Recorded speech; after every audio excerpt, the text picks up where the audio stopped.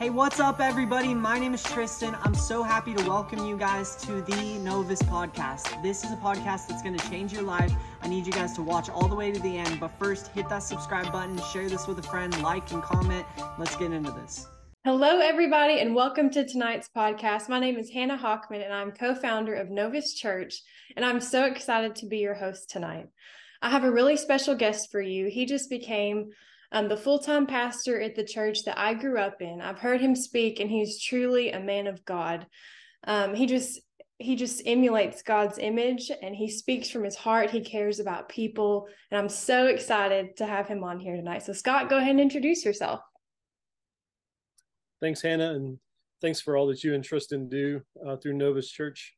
It's really encouraging to see young people that are ministering through this medium to reach a new generation. So thank you all for that. Like she said, my name is Scott Packett. I've been a pastor for 15 years, but recently got to fill in the footsteps of Hannah's previous pastor, who was also a mentor of mine. And so he meant a lot to me, and Hannah's old church means a lot to me now. And so it's a privilege to be here with you, Hannah. Okay, so what I'd like to talk to you guys about, first I want to open up with a word of prayer, if I could. Father God, thank you so much for this opportunity. First of all, I just want to thank you for who you are. You are such a good and great God and Father. We thank you for what you've done for us in Christ, and we thank you for your Spirit that is present with us in this moment, filling us with power. And Lord, I pray that you would use this time to glorify yourself and encourage others. Lord, I thank you for Hannah and Tristan, the Novus Church. Lord, I pray that you would just bless their ministry, continue to use them and lead them in the path that you would have them. And Father, I just pray that tonight we bring you honor and glory. In Jesus' name, amen. So tonight, I've entitled this Hope for Sinners and Sufferers. Over the past few years, it's become more aware to me and to, I guess, everybody listening, that we are living in what seems to be a hopeless time for, it only takes a quick look at Facebook, Twitter, or quick look at the news or your favorite podcast to find out that there's really a lot bad going on in the world.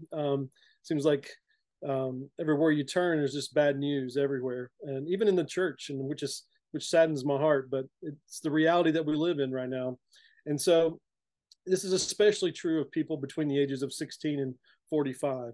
I see a lot of depression on the rise within that group. I know a couple of years ago, I was hit with some really dark times myself with in the depths of depression, and I'll talk about that more in a little bit. But depression's on the rise. Deconstruction from the faith, specifically in my generation and Hannah's generation, there seems to be more and more people coming out saying that not only questioning their faith, but because of abuse in the church, because of the bad witness of other Christians, it just seems like a lot of people are not just rethinking their faith, but even walking away in deconversion. And there's a lot of division, whether it's political or families or churches. There just seems to be choose a side and hate the other side.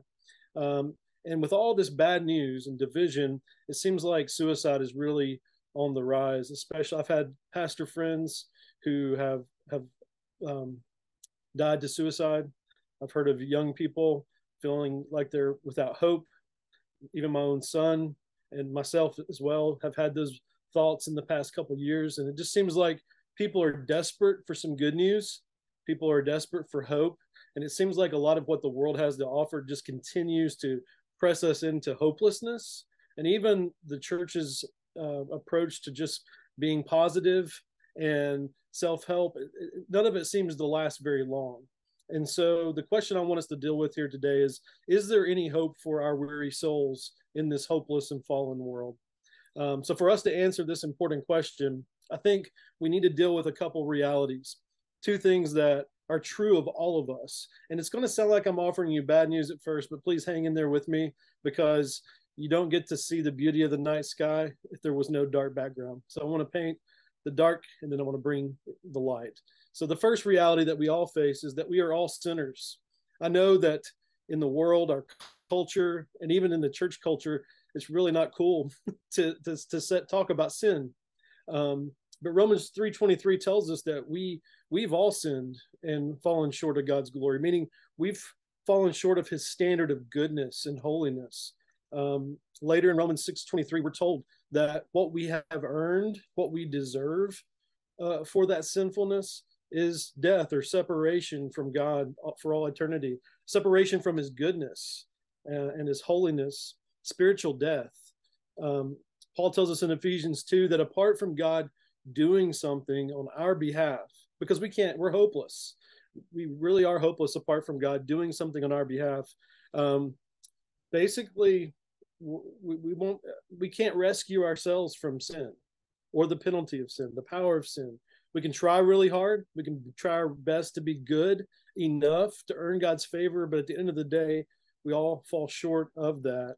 And therefore, we live like zombies. There was a movie out a few years back, and Hannah may know this one. It was kind of a chick flick, but I enjoyed it. It was about these zombies, and the world was arming up to go kill these zombies, and one of the general's daughter figured out that what they needed was not to be killed or destroyed, but they needed to be loved in order to get life. And so I found that in a crazy chick flick that was probably something that I probably shouldn't have watched, but it was so gospel centered to me, because it was like, that's exactly where we were. We were walking around, wandering around like zombies with the appearance of life on the outside, but dead in our sin on the inside. So Paul teaches that what we have done is exchange the worship of our creator God for the worship of his creation. You say, well, what does that mean? Well, in our world today, we worship materialism, we worship morality, we worship immorality, we worship all these things looking for, if I could just get this job, if I could just get this amount of money in my bank account, if I could just have this many kids, or if I could just find the perfect guy or the perfect girl, then somehow I would feel complete. And that's what it means to worship the creator, because that's what it means to worship creation. Because when we worship creation, it leaves us feeling empty at the end of the day.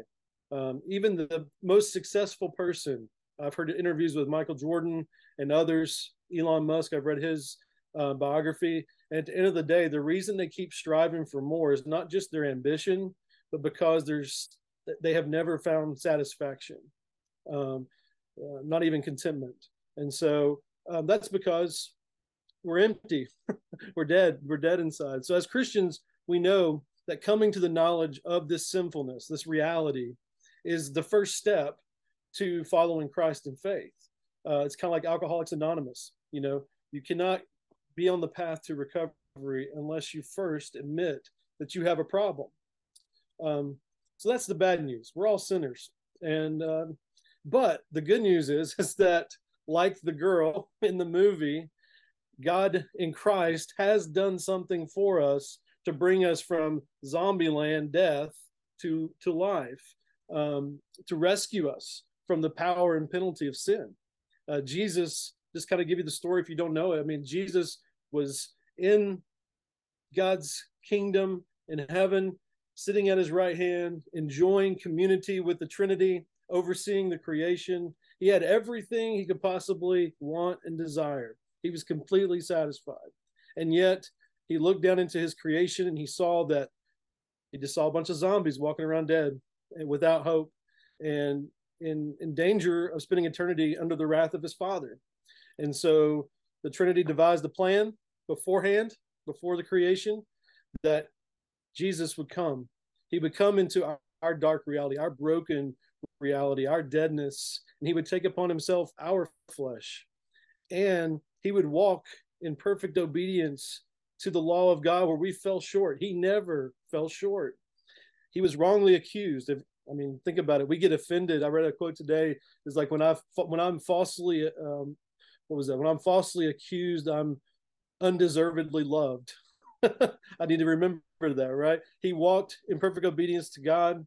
He was wrongly accused. He was beaten. He was crucified on the cross. And on that cross, he took upon himself not just the lashes, not just the spit of other people, not just the birds. He took upon himself our sin. He was innocent, but he became guilty in our place.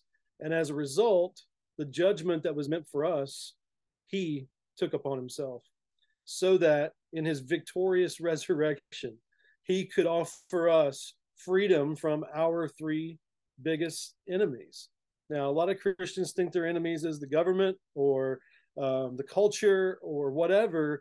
The three greatest enemies we face, all of us sinners, is sin, Satan, and death, spiritual death. And if we don't trust that Christ's work on our behalf is enough, then we are people without hope. But he has accomplished everything needed for us to receive his gift of grace, his gift of rescue on our behalf. It's just like in the movie when that girl kisses the guy, the zombie, and he all of a sudden the zombiness goes away and he comes to life. And they've come to realize that that's how life happens, is just through love. And Jesus is the best demonstration of love on our behalf. So now he invites us sinners to come to him and find eternal rest, to find an identity in him, not in the things of this world, but in him. And if we follow him in faith, trust that his finished work is enough, we can't do anything to earn it, then we're promised eternal life, salvation in Christ, and a right relationship with God the Father. To those who believe, we are called to die to ourselves daily, waging war against our own sinful flesh in order to follow Christ in obedience. We're not obeying to try to earn his favor. There's nothing we can do to earn anything from God. In Christ, we completely have God's favor. In Christ, we are completely loved. In Christ, we are completely and eternally accepted, and he approves of us, not because of anything we've done, but because of everything Christ has done for us. So this daily fight against sin and this daily fight for faith, because we forget this, we forget that we're eternally accepted and approved and loved. So we feel like we have to earn something, do something to earn God's favor. And so that daily fight of killing the flesh and trusting the finished work of Christ is part of our suffering, which moves us to the fact that we are all sufferers. Now, a lot of people in the church today don't really have a theology for suffering because they've bought into a lie that God promises us no suffering. It's like God doesn't want us to go through difficult times. But if you have ever talked to anybody who's ever been through some difficult times, they will tell you that as they learn to trust Christ more during that time, their character and their faith was built. If God gives us everything we want, we're just going to be spoiled brats. To be honest, we're never going to be growing into the image of Christ because we live in a fallen world, a world in which Paul says in Romans 8, the creation is yearning like a woman giving birth to a child. Now, I'm a proud father of two, and I was in the room when my wife gave birth to both of our sons, and that's not a beautiful picture. It is, the finished product is, but the pain that my wife went through giving birth to those two boys was immense. And so what Paul talks about in Romans 8 is that the whole creation, it's storming here right now as we're videoing this. And I just, when our boys talk to me about storms, I just say that's creation yearning. That's creation groaning in the pains of childbirth, longing for the day that Christ returns to make all things new. As a result of living in a fallen world, sickness is a reality. Disappointment is a reality. Abuse, injustice, persecution, and death are all a reality. We cannot avoid it, and God will use it. Suffering is real and it's unavoidable. And God has not promised to keep us safe from suffering. He's not promised. When I was growing up, there was this prayer that all the older people would pray, is the prayer of a hedge of protection around us. And while they're really good in doing that, they really need to do something else and say, hey, you will suffer. You're going to be disappointed. You're going to lose. You're going to fail. And I never grew up being taught that. I was taught to be afraid of that, to do everything in my power to avoid that. And if I ever experienced suffering, then it meant that I didn't have enough faith. And if I prayed hard enough for the suffering to go away and it wasn't going away, I was taught I wasn't having enough faith. And that's not what the Bible teaches. God has promised to be with his children, that he will always be with us, and that he will work all things out for our good. The bad thing is he gets to determine what good means, not me. And sometimes good looks like my 2020. At the time, it did not feel good. It felt really bad. And I'll talk about that in a second. But whatever suffering you face, it doesn't feel good. It's meant to be painful. It's meant to hurt. It's actually meant to point you to hoping in the future glory of Christ, because that is our ultimate hope. Therefore, in Christ, we have a future hope. But as Tim Challies has said, the road to glory is paved with much sorrow and much suffering. So if I were to ask you tonight or today, whenever you're watching this, what is Jesus's heart towards sinners and sufferers? Meaning, what is his disposition towards us? And what I'm giving an example, I kind of did this earlier, but when I was growing up, I thought I had to work really hard to earn God's grace and favor. I thought his disposition for me was him wringing his hands, hoping that I get it right. And if not, he's going to unleash judgment on me, right? That I was somehow having to pull myself up by my bootstraps and work really hard. Or if I was in suffering, I was to try to muster up enough faith to overcome and be victorious in the suffering. But what we see in Scripture is not that. And that's okay, because what we see in Scripture is much more beautiful than that. So if you have your Bible or an app, I want you to look at Matthew 11, 28 through 30. And as you look there, I'll tell you a little bit about my story. So in 2020, I became aware, one night at 3:00 in the morning, this was before COVID, early in the year, I started waking up at 3:30 in the morning every night with a panic attack for no reason whatsoever. And it just kept getting worse and worse. And then throughout the day, especially when COVID did hit and we had to stay in, I began just having them all the time, out of nowhere. It wasn't circumstantial. There was nothing bad going on in my life. But it was like Job, when I would call my friends who were Christians and ask them, to pray for me, they would automatically, one of them specifically would say, what did you do wrong? Like, what are you not repenting of? Like, there's got to be something that you're not thinking of. And I just told them, I said, I'm a reformed person, which in theology, which means I believe that once God saves me, I'm saved forever. And I said, I was praying every night that he would save me over and over and over again, because I just felt like death. And many of y'all might face that same type of anxiety and panic.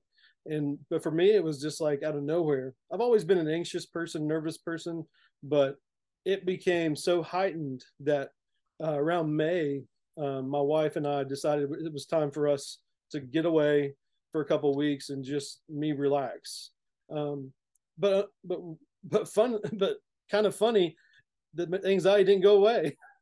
And so, but what I found is a friend of mine told me to read a book when I went away, and I read it 3 times over a 2 weeks period. And I will tell you, it saved Jesus through this, saved my life. And I'm not meaning that by salvation. I mean, I was at a dark place where I was thinking things I'd never thought before, never thought I would think. And the book is called Gentle and Lowly by Dane Ortland. And I would encourage anybody who is suffering, well, anybody really who's living in that reality of suffering, or who has been so brainwashed by religion that you think you have to work and be good in order to earn something from God. So the book, through this text, really changed my life. And I just want to share that with you and invite you to the same rest, if you will, the same hope that I've found. So Matthew 11, 28 through 30 says this: "Come to me, all who labor and are heavy laden, and I will give you rest.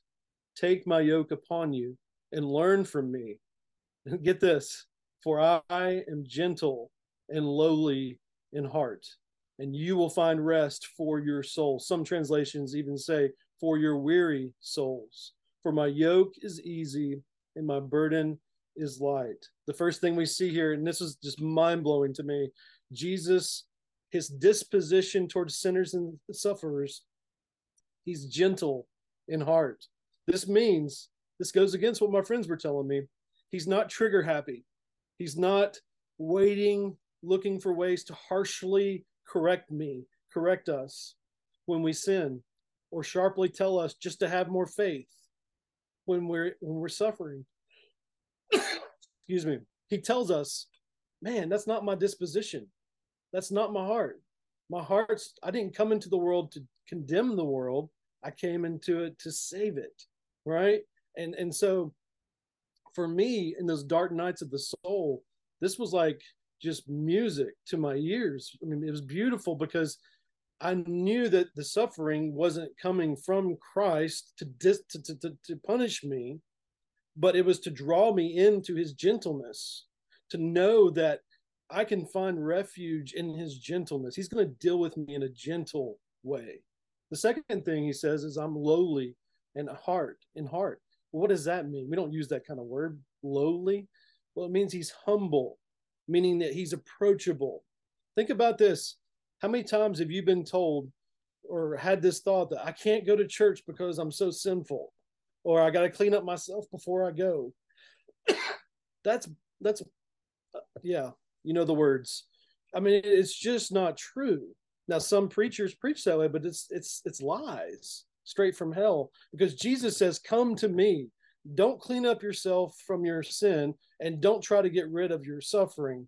Come to me as a sinner, come to me as a sufferer, and I will deal with you gently, and I am so much more approachable than you think I am. Like, you know, I've been around pastors, even as a pastor, that I feel like I can't even approach. I grew up with a dad that was unapproachable. But this is music to my ears, because Jesus is approachable. The writer of Hebrews tells us in chapter 4 that to come into the presence of God with confidence, not with fear, not with trembling, not with worry, not anxiety, not trepidation, but to come in with confidence, not because I'm worthy, but because Christ is worthy and he's covering me. So now I'm invited into the presence of God with confidence, knowing that he's going to give me the grace and mercy that I need in my time of need. So Jesus is approachable. Finally, and this is where I want to just turn it around to you guys, is Jesus invites all of us sinners and sufferers to come to him and find rest. Again, he's not come. He said, it's like, come to me. I'm going to beat you up a little bit. I'm going to spank you. I'm going to ground you. I'm going to put you through the ringer. No, he says, come to me. Hand me your burdens, whether it's sin or pain, abuse, suffering. Give that to me, and I'm going to put my yoke on you, my burden on you. And my burden is light and easy because I've already carried it to the cross. I've already overcome your greatest enemies. My burden is light because I carry it with you and for you. And so in your time of need, just realize, man, like, Jesus is not distant. Yeah, you can't see him, but I'm here to tell you, as someone who's lived that dark night of the soul, and then who also ran from religion and lived in the world and had no desire to be a Christian, that when I read this, it just gave me peace. Now, did I stop having panic attacks? No. I still am anxious. This makes me nervous doing this.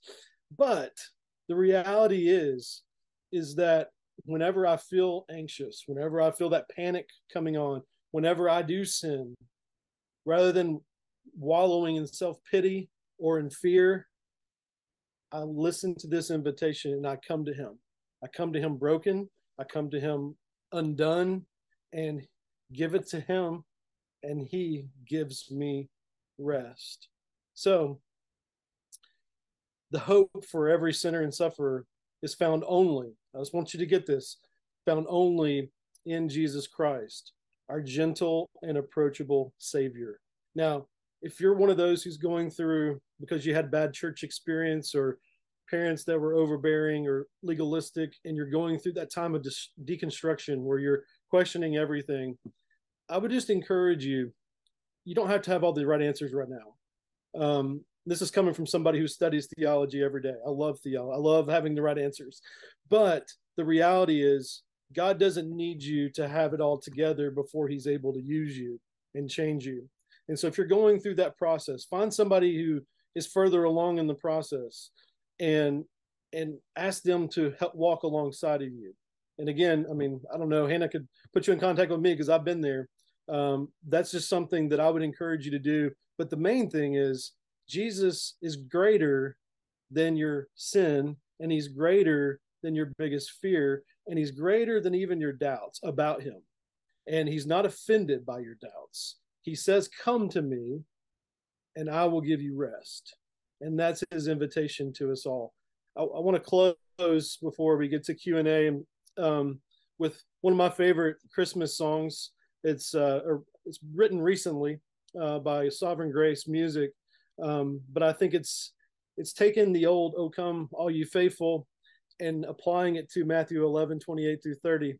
And I just want to read that to you as the invitation to come to Christ, whether you're lost without a shepherd, if you're lost and don't know anything about Jesus, the invitation is to come. And if you're suffering as a Christian right now, the invitation is the same. Come, put your faith in him, lay it down at his feet, and he'll put his yoke and burden upon you, which is light and easy, and he'll give you rest. It goes like this. Oh, come, all you unfaithful. Come, weak and unstable. Come, know you are not alone. Oh, come, barren and waiting ones. Weary of praying, come. See what your God has done. Oh, come, bitter and broken. Come with fears unspoken. Come, taste of his perfect love. Oh, come, guilty and hiding ones. There is no need to run. See what your God has done. Christ is born. Christ is born. Christ is born for you. He's the Lamb who was given, slain for our pardon. His promise is peace for all those who believe. So come, though you have nothing. Come, he is the offering. Come, see what your God has done. This is God's word for us. Let's pray. Father God, thank you so much for this beautiful, beautiful word. We thank you that you are approachable. We thank you that you invite us through Christ to enter into your presence with confidence, knowing that you will meet every need according to your good and perfect will. You'll give us the grace and mercy that we need. Thank you that we have confidence in this because you did not even withhold your own son, but you gave him up for us so that we can experience the community that the Godhead experiences. We've been invited to the table. We've been invited into your presence to enjoy you forever. So God, I pray if there's someone listening to this who is dead in their sins, but they've been turned off by religion, help them to see the beauty of Christ and hear his gentle voice and call them to him in their hearing to faith and repentance. And God, I pray for the Christian out there that's listening, who's suffering, who's been through much pain and sorrow. I pray that they would come and experience the approachability and the gentle touch and rest of Christ. Lord, thank you for this time. And again, I just pray for Novus Church that you continue to bless it. In Jesus' name, amen. Amen. Scott, that was amazing. What a word you gave us today. I loved that. That movie you talked about in the beginning, I thought of it and I wrote it down. I was like, I need to bring that up. I think it's called Warm Bodies, right? It is. That's it. Yeah. Oh, it's so cute. I love that. And I love that you immediately saw that as an analogy to Christ and what he's done for us. He just brings us back to life. My wife just called me a weirdo. She called you. Yeah. I mean, that's thinking right there. You're like, hey, like this is relatable. Like this is Absolutely. everyday life. I loved Yeah. that. That was so good. I wrote a couple of other things down that I wanted to ask you. Yeah. Um, so just kind of going back to what you were talking about, a lot of, like you said, preaching today, like doesn't cover suffering. It doesn't cover Yeah. what we do when things go wrong, because all too often, messages are encouraging and they Yeah. give us like keys, if you will, to like help us get through life. But a Yeah. lot of times it's more of kind of like you said, like give all this money and you'll be blessed, or like do all these good things for other people and you'll be blessed. And Yeah. you do these things, and when you may be blessed, but then something terrible happens, you're like, what did I do wrong? Kind of like Yeah. exactly what you said, how you brought up Job, and how you said your friend kind of said something similar to you during Yeah. that time that you were having panic attacks. Yeah. So I think you just really hit home with that message today, that you Oh, thanks. you really address things that should be addressed more often. Well, thank So you. so yeah, you're Well, welcome. it's a pretty discouraging life. I mean, if you don't, if yeah, I mean, we should serve others and we should give money and all those things, but the real blessing is knowing that in Christ you have everything you need. I mean, He is the blessing. I'm convinced that so many people in church today would be happy to get to heaven one day and Christ not be there, as long as they get their mansion and get to see their grandpa. So I mean, Jesus is the gift, That's right. and That's right. we should find encouragement there. Yeah, absolutely. Yeah, that's good. That's really good. Um, so suffering really is everywhere we go. And I know a lot of people really question the fact that, well, if God knew what was going to happen throughout the course of the world, like why would he create people in the Yeah. first place? So what do you have to say about that, if you were to be asked that You're not question? holding back, are you? That's Just give me the right. deal. We're going all in. We're going all in. Yeah, absolutely. Because I know it's a Well, very popular question that it I know a really lot of is. Christians have difficulty answering, because it is a hard question. It is. Yeah, and it's one of the worst. I've been in 15 years of ministry. I've been to more funerals than I have baby dedications or weddings, Hmm. and I hate to get behind the traditional pastors that walk in front of me and tell the people who are mourning, "Hey, this is God's will." Um, yes, God has promised to make everything work out for our good. We don't know what that ultimate good is, except for what He's told us, which is that we will be sanctified and we're being recreated in the image of Christ. But in the midst of suffering, it sucks. It's painful. It's meant to be painful. And what I tell people is, I'm so sorry that you're in so much pain, um, but but I love you, and I'm here for you anytime. Because that's the thing, is like, there's really not a good answer for a human answer for why we suffer. Now, what we're told is that God is working all things out for His glory, and and I've seen this happen in my life. Well, just like tonight. I mean, when I was going through every night having a panic attack, that yeah, I was asking that same question. Like, God, why in the world, why in the world you let me do this? I mean, I'm serving you. I'm trying to be a good husband, a good father. So I'm asking all those questions. But reality is, what I've learned is God's not so much concerned with our conditions, our circumstances, as He is about building us in character and changing us through those situations. That's a hard lesson to learn.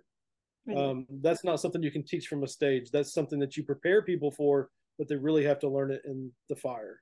But yeah, so God, I mean, well, God planned beforehand to send His Son to die too. So that gives me some comfort in my suffering, is that, yeah, He knew this was going to happen, but before it happened, He had a plan to rescue me for eternity through His Son. So I don't understand all the ins and outs of that. I can give you theological answers, but they're not very comforting.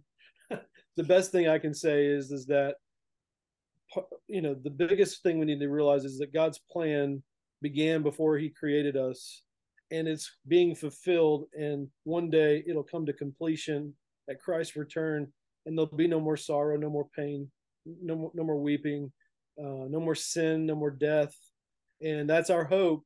So if He's as we look throughout human history and we've seen his faithfulness through all the suffering, especially the suffering of Christ, I think instead of asking why, we just we need to start asking, okay, what are you wanting to do in me and through me as I face this, trusting your perfect plan.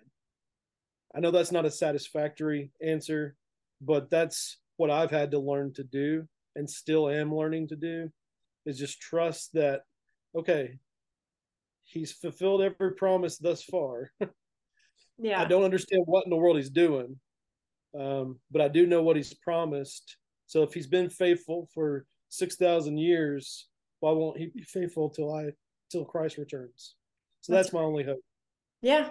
Yeah, that's a really good answer. I think you answered that very well, very thoroughly. And I've always pictured, because I don't have kids, so I don't have that connection yet with my own child. But I've always thought, like, if you wanted to have kids and you knew how much you would love them and you knew how much you wanted to bless them and give to them and just show them the world, and you knew that, they were going to rebel and do bad things and all of that, would you still want to have them?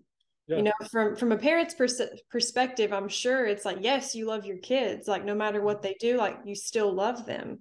Yeah. So I've always tried to picture it that way with God, because like he knew that some people were going to rebel and do awful things, but there's also the ones who love him, receive what he did for us, and live for him and try to bring the others back to him.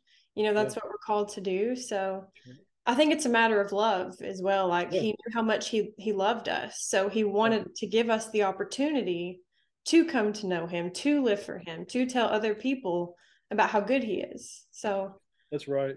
And I think I really like that analogy. And I'll add on to it as a father of some teenagers now. Sometimes what I've noticed is I was a helicopter parent forever, where I just tried to put like a bubble around my kids so that they couldn't fail, they couldn't get hurt. And what I realized was I was not preparing them for real life, because when they leave home, they're going to face disappointment, hurt, shame, all that. And so Alyssa and I, my wife, have started to let them do more often is to fail. And the most loving thing we can do is to let them fail. But here's the caveat: they're failing while we're still there with them. Yeah. So I'm not sending them off to college in bubble wrap and letting them face this hard world.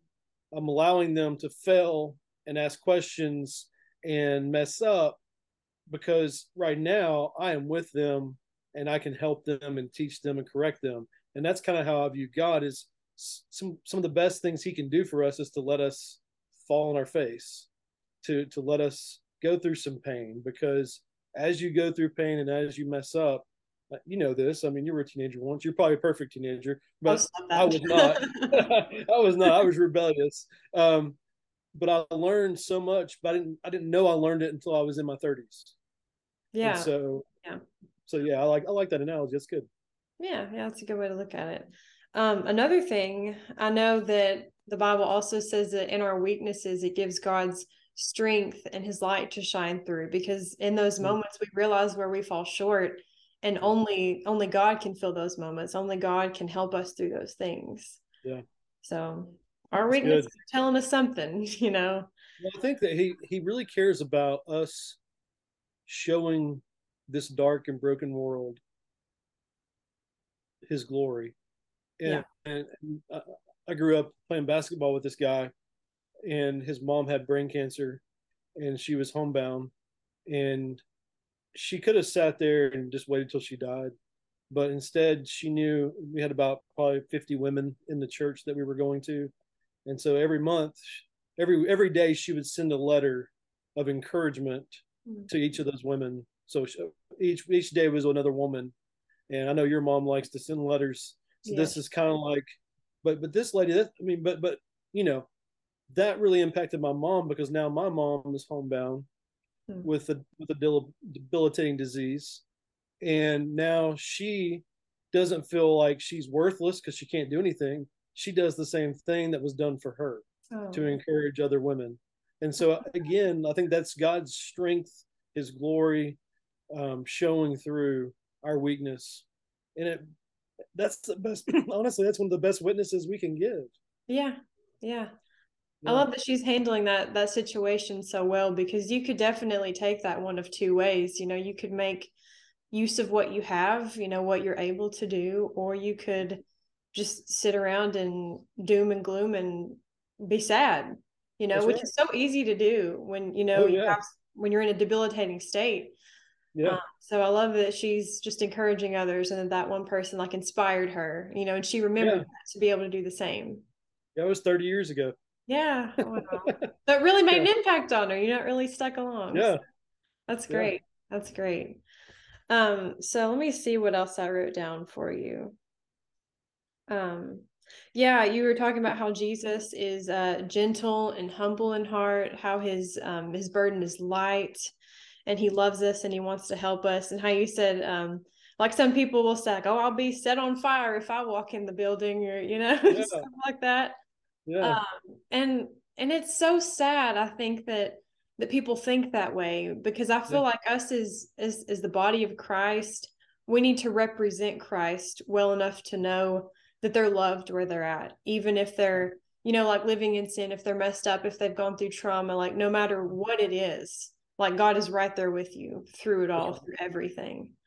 That's right. So I think just the body of Christ in general, all Christians just need to use like their voice, through social media, through their work, wherever it is, just to let them know like, hey, Yeah. God is with you. Even if you don't know it, like he's That's there and right. he loves you. It doesn't matter your past, what you're doing right now. Like he's your father and he wants to help you for whatever situation that you're in. That's right. I like that you said that. That was good. Thanks. That was Yeah. good. Let me see what else I got for you. Oh yeah, Jesus didn't have to come and save us. Kind of going No. back to that topic of love, like there were Yeah. many opportunities where like before he even came to earth, he could have been like, no, I'm good, I don't want to go Yeah. through that, I know what that's going to look like. Yeah. But no, he's not expecting us to do anything that he didn't do or go through himself, because he That's right. experienced every temptation. He Yeah. experienced like a humiliating death, a Yeah. humiliating just beating, and just humiliation from like crowds in general, Yeah. probably cussing at him, spitting at him, like ripping his beard out. And Yeah. he just took it, Yeah. because he loves us so much. And when you think about it, I know there's several movies out that really like depict that. I think like The Passion of the Christ as Yeah. well. I feel like for me, I'm a very visual person. Yeah. So when I see things like that, I'm like, oh my gosh, like it becomes more real. Yeah. Even though I already believe it, you're like, you have a visual of it now. You're like, oh my Yeah. gosh, like you see like the side stories and things that happen in between, Yeah. everything to lead up to that point. So Absolutely. it just shows the love of God so much. Like Oh yeah. even though there are terrible things that happen, you just have to remember like he came into it to save Yeah. us from it, to get us out of it, to give us hope. Even if we die, like we don't just die and don't have a hope, like we still have life ahead of us even That's after right. that. So I Think love about that. how think about how arrogant it is of us to think that we should not have to suffer, but we joyfully receive his suffering for us. Yeah. You know what I mean? Like it just seems pretty. And I'm just one of those people that just says what I think. So Yeah, go um, ahead. you could probably say that better, but for me, it's just when I'm speaking to myself, when I'm complaining about something, I just have to say, Scott, you're being arrogant. I mean, here you are just freely receiving God's grace because Christ suffered, and you don't seem to be bothered by that.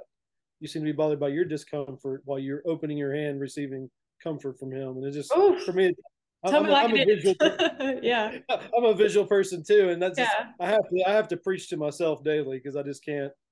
It don't just come to me. Yeah, right. Yeah. Yeah, Yeah. Wow. Yeah, that's good. That's good.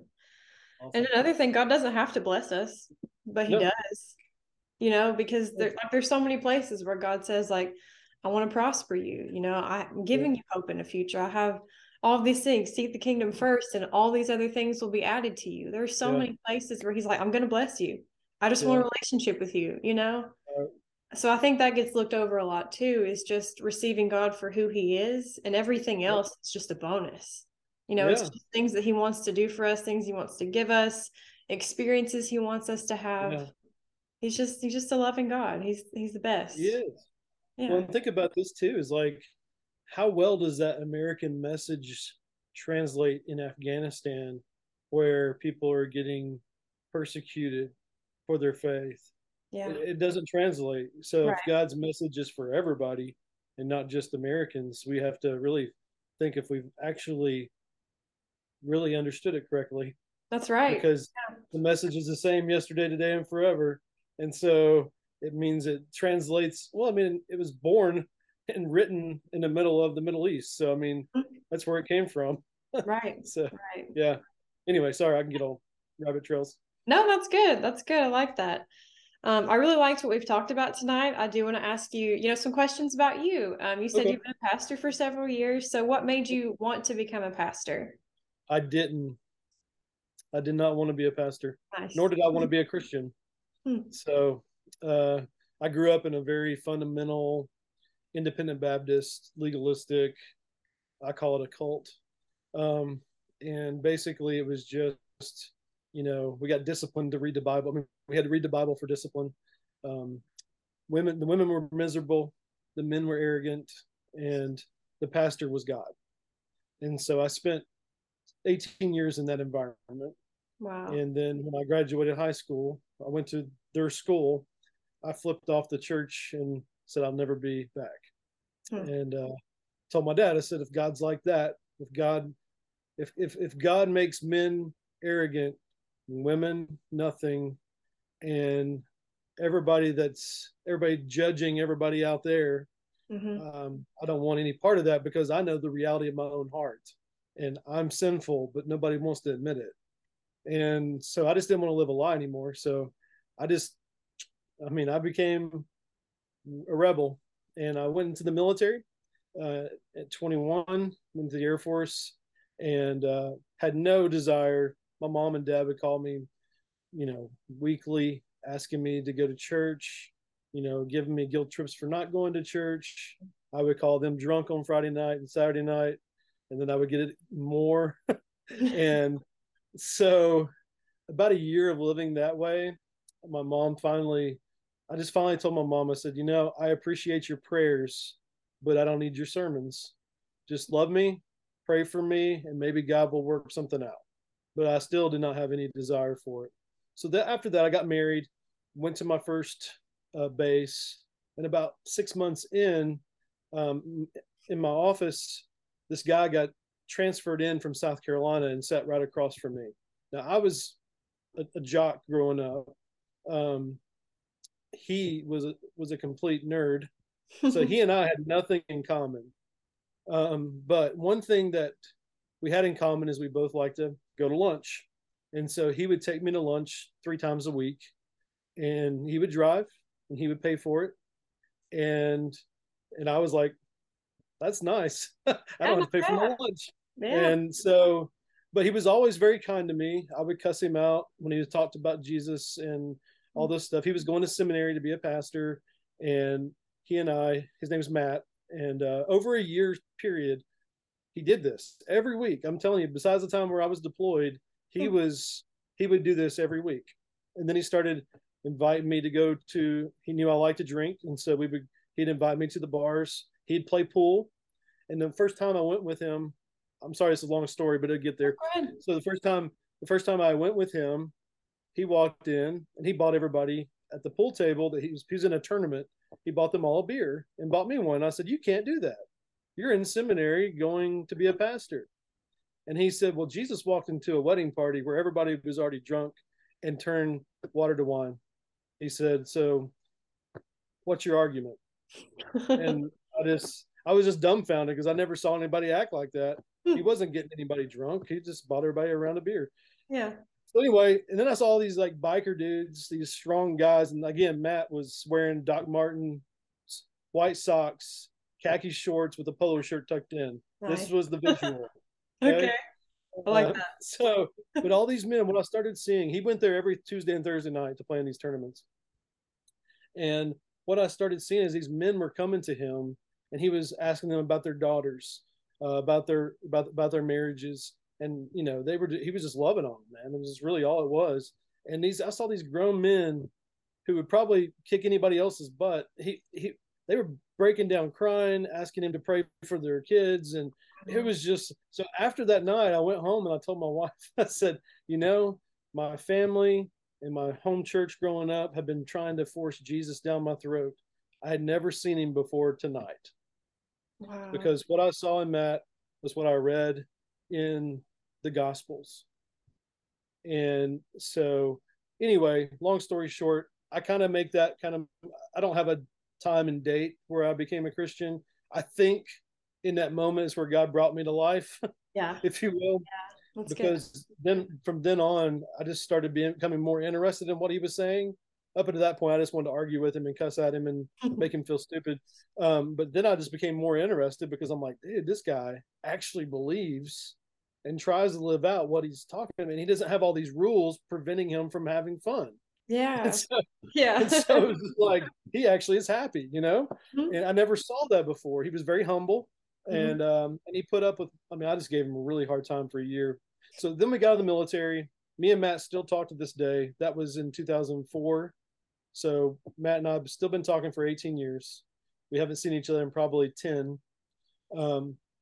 He's no longer a pastor. This is where it gets interesting. He's no longer a pastor, but now I am.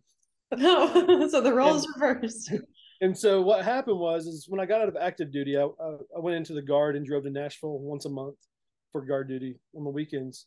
And I was driving over Crossville Mountain, and my wife had left this Christian CD in the car, and I can't remember what the name of it was, but it was just this song that came on. It says "Come Home," and I just started crying. It was 4:30 in the morning on the side of Crossville Mountain. I just pulled over right there past Grassy Cove, and I just said, "Hey, God, I don't know what I want to do with my life, but I do know I want to be Matt to somebody, and I want to teach other people how to be Matt to other people."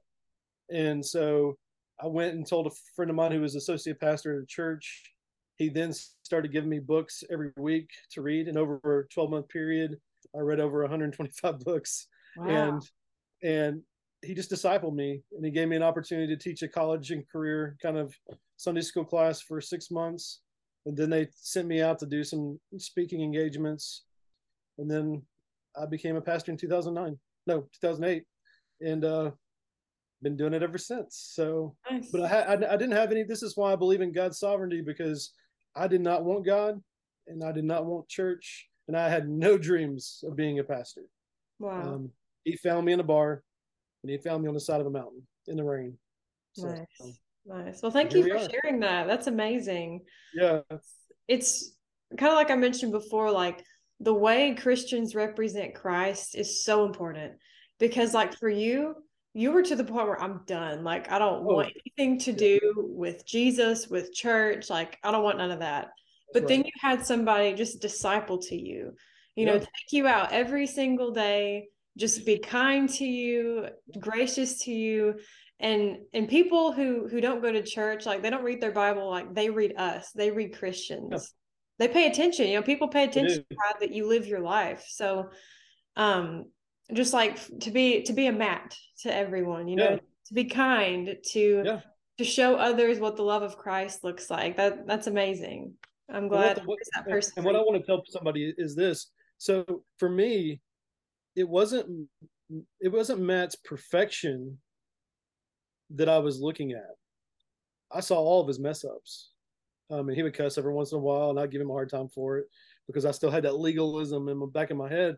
But here's the deal: is like, the world's not expecting us to be perfect. They're just tired of us pretending like we're perfect and then falling. Yeah. And so if we just come out and let everybody know we're not perfect, that we're in process, just like they are, and then it just makes the fall a lot softer when we do mess up, because we set people's expectations. Our trust is in Jesus, not in men. And I think too long the church has taught people to pretend like they're perfect until they become perfect.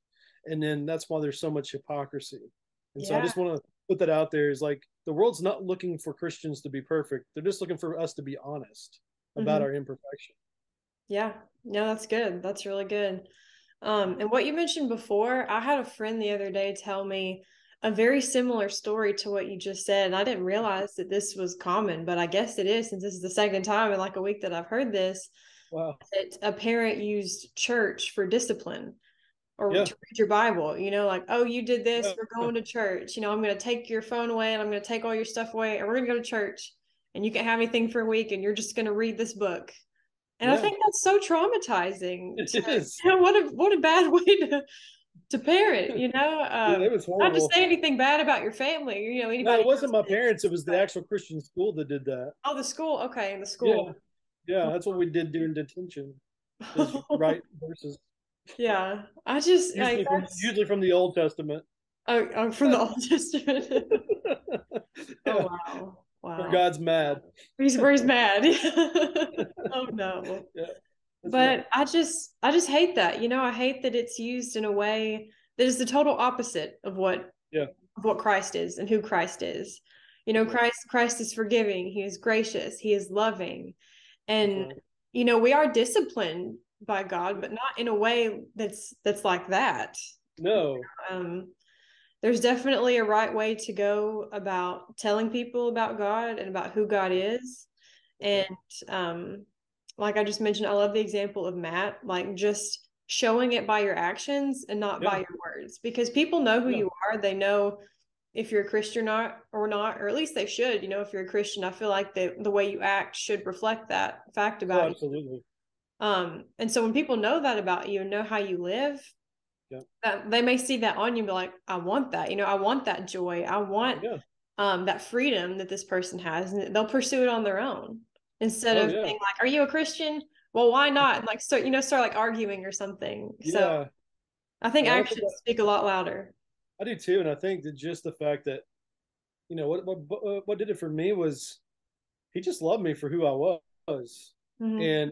And he talked about the gospel all the time with me, but I never felt like a project to him, like an evangelism project. I felt like he truly wanted to be my friend, whether or not I came to Christ or not. Yeah. And he stayed with me to this day. He checks in on me all the time. He's better at it than I am. And, so I think that's where the church gets wrong too, is we look at people as projects, and we need to start treating people like they're people. Yeah. I mean, yeah, we do. That's good. That's really good. I think I have one more question that I want to ask you before we finish it up tonight. Is it a softball? Huh? Is it a softball? It is. It's not a hardball this time. This one's not a time bomb that I'm dropping on you. All right. So this one is just, what is some advice that you would give to someone who has been saved but still finds themselves like repeating the same sin, who like can't seem to break away from that sin? Yeah. So go to Matthew 11. Matthew 11. Don't live in shame. So I think that helps us with that. He's gentle and lowly. He's approachable. And then in that, instead, well, it depends on what the sin is, but I mean, I think we're all going to struggle with sin, and we all have that one or two things that we really struggle with. And Paul did ask God, 3 times to remove the thorn, and he didn't. Mm-hmm. That's when he said, my strength is made perfect in your weakness. Yeah. My grace is sufficient for you. Yeah. So I want to make a clear distinction. There's a difference between temptation and sinning. Mm-hmm. And so temptation is not sin. And if you're in Christ, you do have the power of the Holy Spirit in you. And the same powerful Spirit that raised Jesus from the dead now lives in us. And so what I will say is, when Paul says, you'll never be tempted without being given, it's been rephrased, I'll never give you more than you can handle. That's not what the Bible says. It says, mm-hmm. I'll never let you be tempted without giving you a way of escape. That's good. And so what I would encourage people to do is, number one, surround yourself with a trusted friend or friend group who's praying with you, who won't condemn you or shame you, where you can openly confess. When I was going through 2020, I had 2 guys. I felt tremendous shame. Here I am, a pastor, And here I am, a father and a husband. Here I am, a guy who people come to for counseling, who I used to run a suicide hotline, an interventionist for 4 years while I was in college. And here I am having suicidal thoughts. Shame, just shame, shame, shame. But luckily I had two good friends, not the ones I mentioned before, but two good friends that I could call at 4 o'clock in the morning. They would answer the phone and they would not make me feel guilty. They would pray with me and they would talk to me while I walked around the church. Actually, Oh. I walked through. Yeah, I used to just I made a trail, and at night, and so they would let me call them, and they wouldn't say stop it. They wouldn't say. They would just listen, and then they would pray for me. That's amazing. And my wife was able to call them if she was having trouble dealing with me during that time. So I would say trusted friends who you can be openly confess your temptations, and when you're in the midst of that temptation, that you can call when you're being faced with that temptation. So that I would say, know your sin, know what it is, know what triggers it, right? So if I'm an alcoholic, I don't need to be anywhere near a bar. If I'm a man, I don't need to be around any. I don't need to go to Las Vegas. Right? I mean, just you see what I'm saying? So just know what triggers your sins, and then try to remove those. Set up roadblocks, then set up a roadblock around you called your friends, and then just make war against it. So when it pops up, preach the gospel to yourself, pray, and then, like I said, have that lifeline of a friend that you can call if praying to God, reading scripture, preaching the gospel to yourself is not enough, that you can call on somebody else to do it with you. And so that's what I've done with my life. It takes a lot of humility, and I'm not saying I'm humble, but I'd rather be humble in the moment than be humiliated later. Right? Yeah. So if I know my sin and know what causes it, when that temptation comes, my way of escape is to call John or Todd, my two friends. Yeah. Right?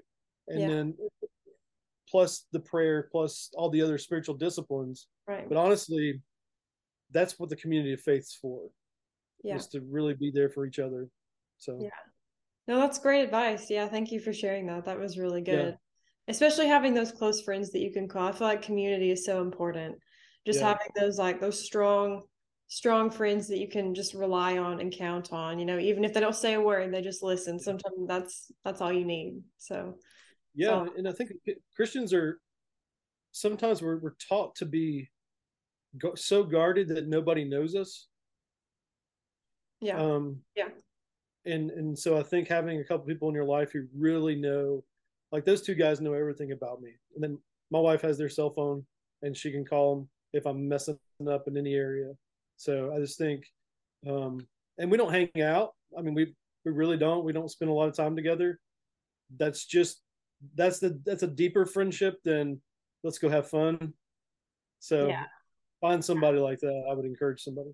Yeah, that's when you have good friends, when you could go like a year or two without saying anything, and when you get back together, it's like, oh, like you got all this stuff to talk about, and it's like you never left. That's right. That's right. That's great. That's great. Well, Scott, thank you so much for coming on the podcast today. I'm honored that you said yes to come and join, and you spoke a powerful word today, and I'm sure it's going to touch so many lives. And I know that it was just spoken straight from your heart, a word that God gave you. So if you will close us out in prayer. Yeah. That'd be great. Thank you. Father God, once again, we just want to thank you for who you are. We thank you that that you've made a way for us to come into your presence through the power of your Spirit and the work of your Son. Lord, I pray for those who are listening, that they would find encouragement in the gospel message, freedom in it. And Lord, I pray for those who are struggling with sin right now and they don't have anybody to surround them in prayer and encouragement. Lord, I pray that you would send someone their way, or that they would seek out that in someone else, because that is vital to our sanctification. And so, God, I pray that you would just do that for their good and for your glory. Again, we pray for Novus Church. Thank you for Hannah, for her having just a country preacher come on to this podcast. Lord, I just thank you that you would use her and Tristan and others, and to minister to thousands of young people so that they might come to know you and be discipled. Lord, we want to give you all the glory and honor. In Jesus' name, amen. Amen. Thank you so much for watching. I hope this podcast changed your life today. If it did, put in the comments. Tell us what you learned, how it helped you. Put amen in the comments. Let's just blow this up and share this with a friend. And don't forget to hit that subscribe button. I love you guys. See you next week.